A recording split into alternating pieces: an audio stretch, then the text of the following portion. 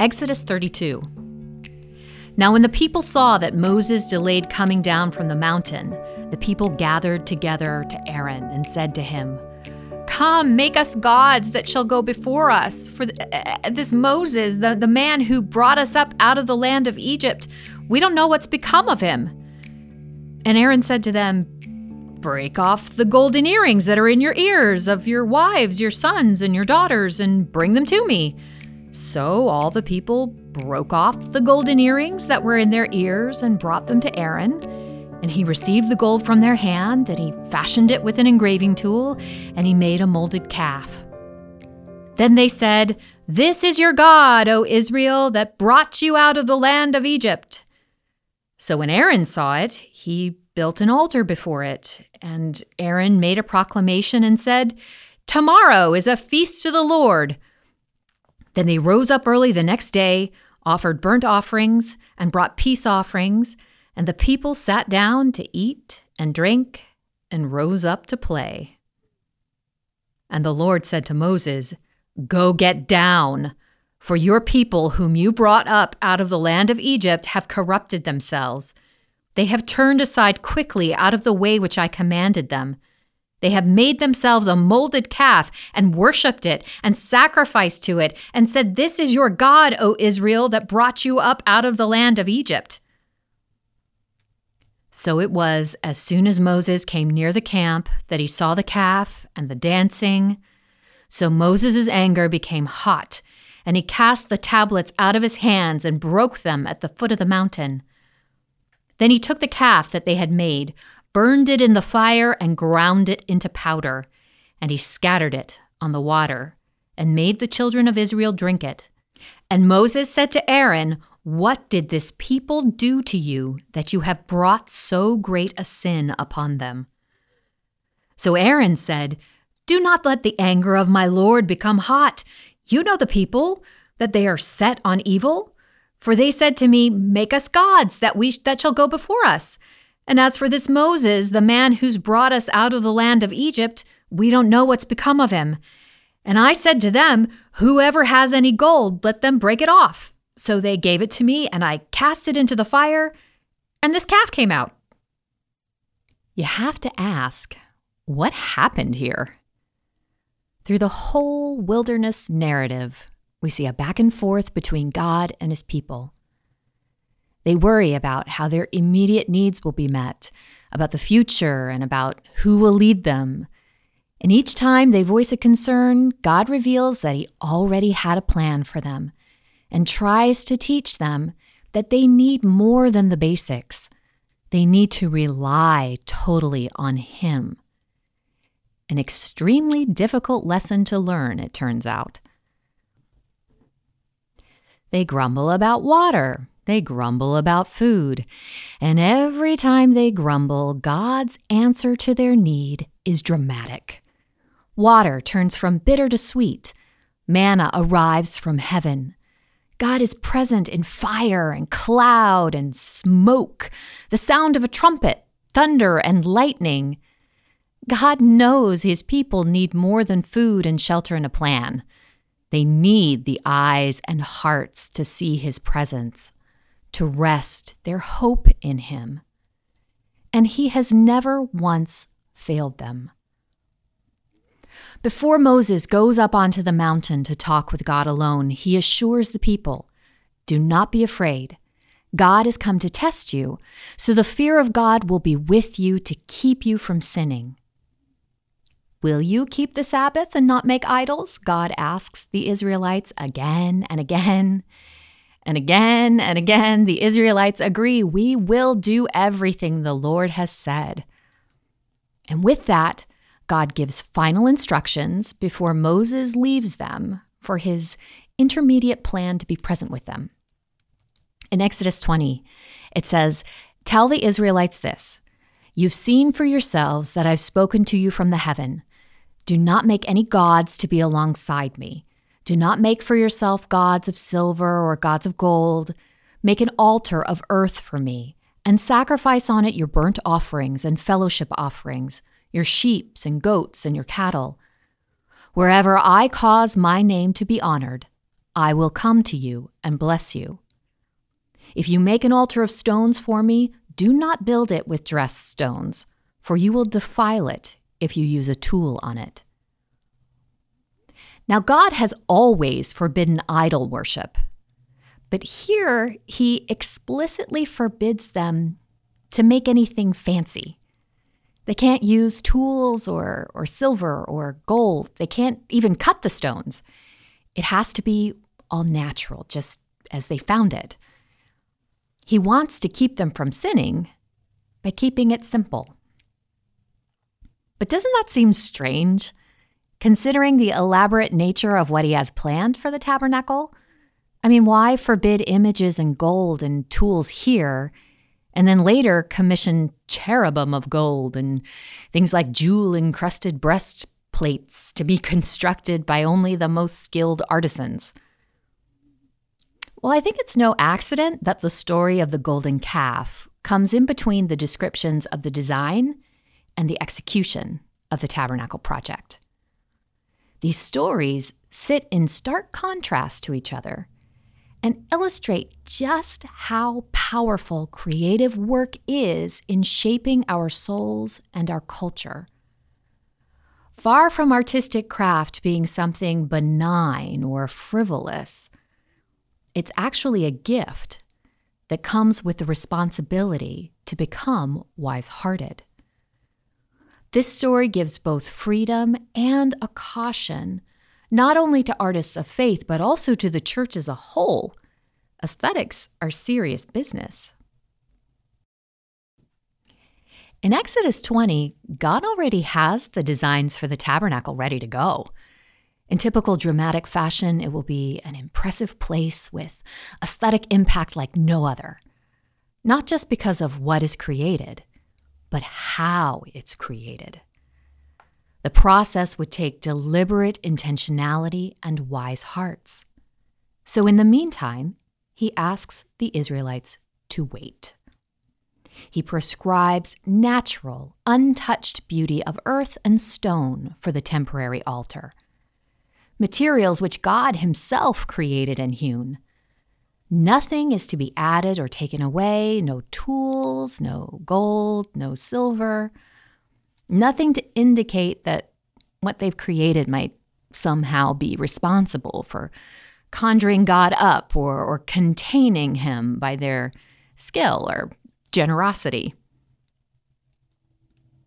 In Exodus 20, God makes it clear that he alone indicates where an altar should be located. God initiates the interaction by making his presence and his name known where he chooses. God receives the sacrifice and gives God's blessing of his own volition and in his own time. Unlike idols of the day who were thought to be sort of contained in the image of an animal or of some sort of statuary that they were able to animate through various rituals and incantations, unlike that, God rested in the presence of his people on his own terms. The God of Israel was not to be seen as a totem to be called on for good luck or fertility or provision when the people felt they needed it. The God of Israel was to be worshipped in recognition that he had already been faithful, would always be faithful, and was the center of all of life. But instead, the people let their fear get the better of them. The New Oxford Annotated Bible has this in their commentary section. Even as God is giving Moses the instructions for establishing covenant worship, the Israelites impatiently begin worshiping in their own unacceptable way. During Moses' absence, the people become anxious, speak disrespectfully of Moses, choose Aaron as their new leader, and demand a tangible sign of God's presence immediately. Moses has stayed on the mountain for 40 days and 40 nights, and now they demand gods who shall go before us. Ironically, they want visible symbols of the divine presence, which are exactly what God is even now telling Moses how to create. While God intends Aaron's leadership, the use of gold, an altar, festivals, offerings, eating and drinking, all to be a part of the worship of the tabernacle, The people, in their impatience, use all of these to dedicate a calf, a worship symbol with which God will have nothing to do. The golden calf was not initiated by God, made sloppily with human hands and leftover materials, and it was made by people who were concerned more with their own spiritual experience and relieving their anxiety than truly worshiping and relying on God. So, we start to see that the problem with the golden calf is as much about how it was created as it is about what was created. Artistic and created elements were used in the tabernacle, but they were dictated and designed by God and executed by skilled artisans God had chosen and prepared with wise hearts.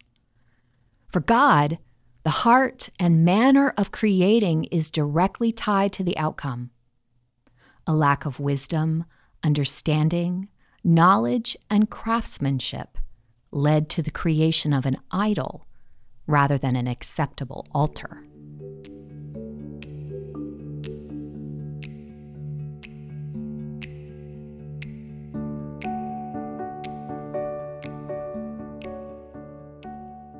Let's take a look at what happens in these two stories of idol and altar making to see just how stark the contrast is. It all begins with preparation. In one story, we see wisdom reflected. In the other, nothing but panic and chaos. As God prepares for the tabernacle, we find Moses up on the mountain in the cloud, 40 days and 40 nights. He spends time in prayer, listening for God's voice and receiving the detailed plans and instructions. And later, when Moses asks for all with willing hearts to come and give the materials for the altar, the people withdraw to consider and pray, and only then those whose hearts were moved responded. And the skilled artisans who were chosen to execute God's design were called wise-hearted.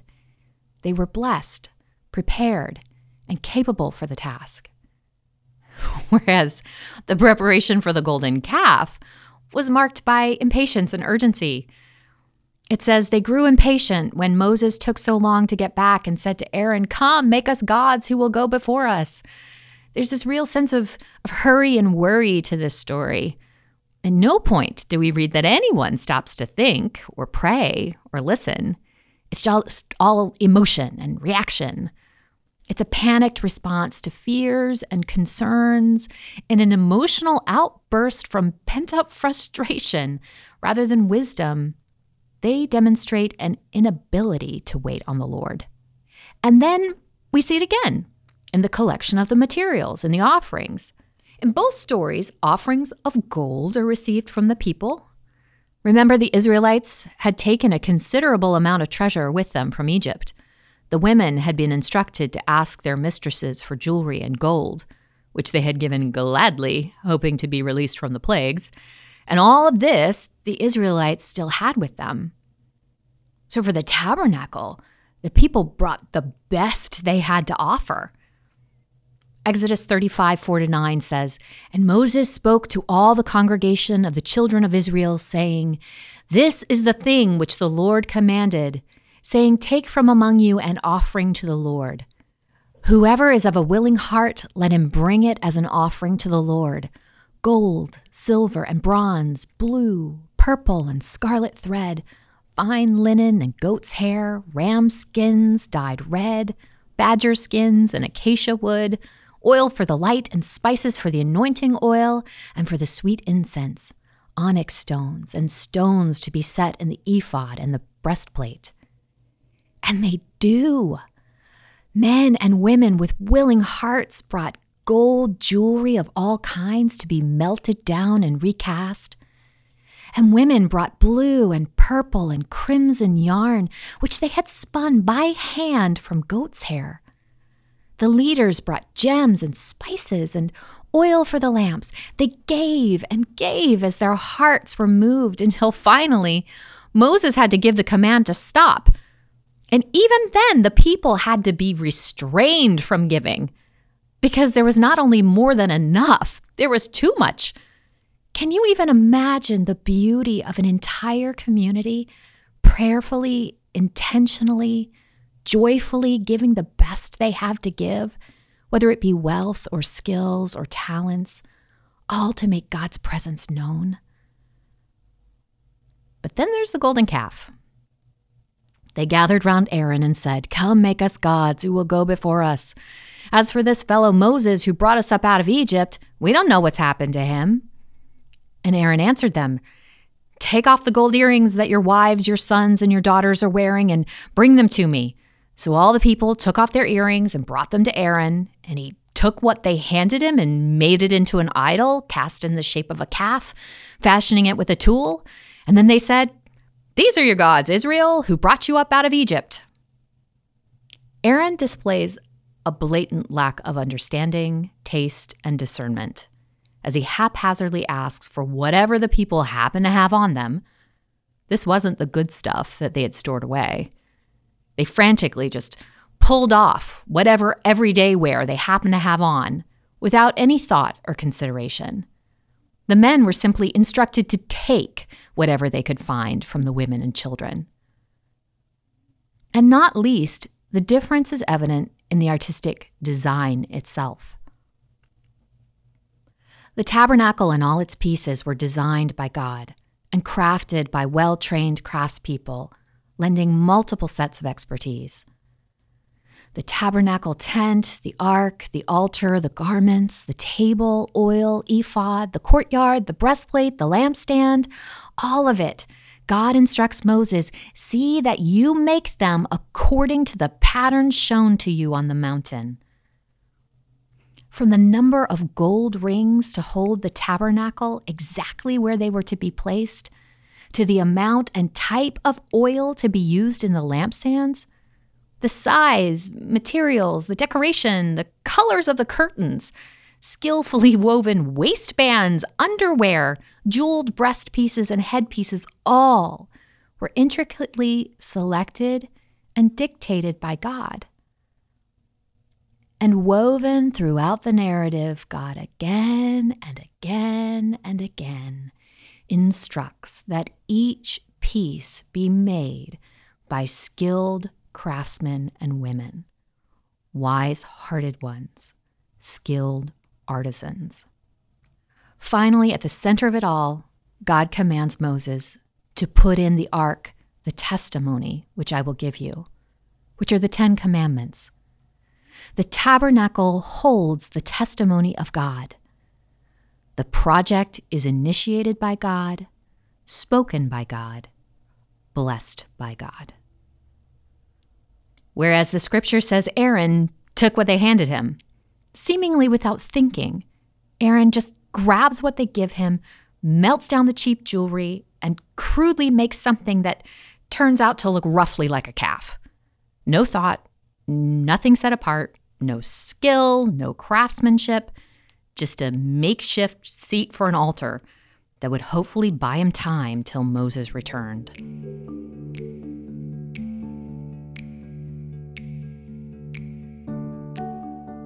The dedication of the tabernacle was conducted by committed and prayerful priests and choreographed rituals.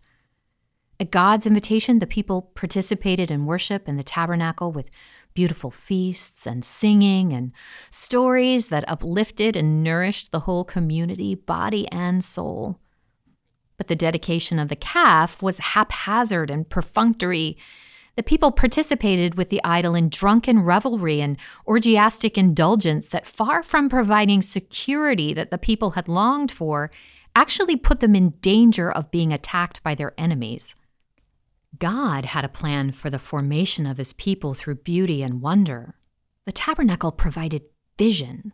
It stirred the hearts to generosity and devotion. But the golden calf led to formation in indulgence and recklessness that served their immediate base needs, but did nothing for their souls. These stories, side by side, outline that idolatry starts way before an image is created. It begins in the soul of the person. Anything can become idolatry: our work, our preferences, our self-image, money, even worship. Artists have no more need to be concerned about idol making than anyone else. In fact, in the Exodus story, we see that it is actually those without artistic gifts and skill that are in fact the idol makers. The artists are instead gifted and instructed by God in how to make with a wise heart, and from that place are set free from previous restrictions. They're now free to create with tools, use gold, make images, and all kinds of beauty in order to honor God. Because they are gifted and disciplined in wisdom and understanding, in knowledge and craftsmanship, they are set free to create. And what they create becomes the altar for God's presence, reflecting the desire of God's heart. It was the artistry and the lack thereof, the aesthetics and the lack thereof, the design and the lack thereof, the thoughtful, prayerful participation and the lack thereof that led one construction project to produce an idol and the other a house of God. It is as we train our hearts to love the right things, as we become wise-hearted ones, that we as artists find the freedom to create. The Wise-Hearted Ones series from the Verge Now podcast is presented by Convergence, hosted and written by Lisa Cole-Smith, with original music by Jay Smith and produced by me, Dan ABH. Recorded on location at the lab at Convergence, located in Alexandria, Virginia. For more information on the Wise-Hearted Ones, please visit vergenow.org. You can rate and review this episode on Apple Podcasts. You can also listen and stream all of our podcasts on Spotify, Apple, Podbean, and many, many more.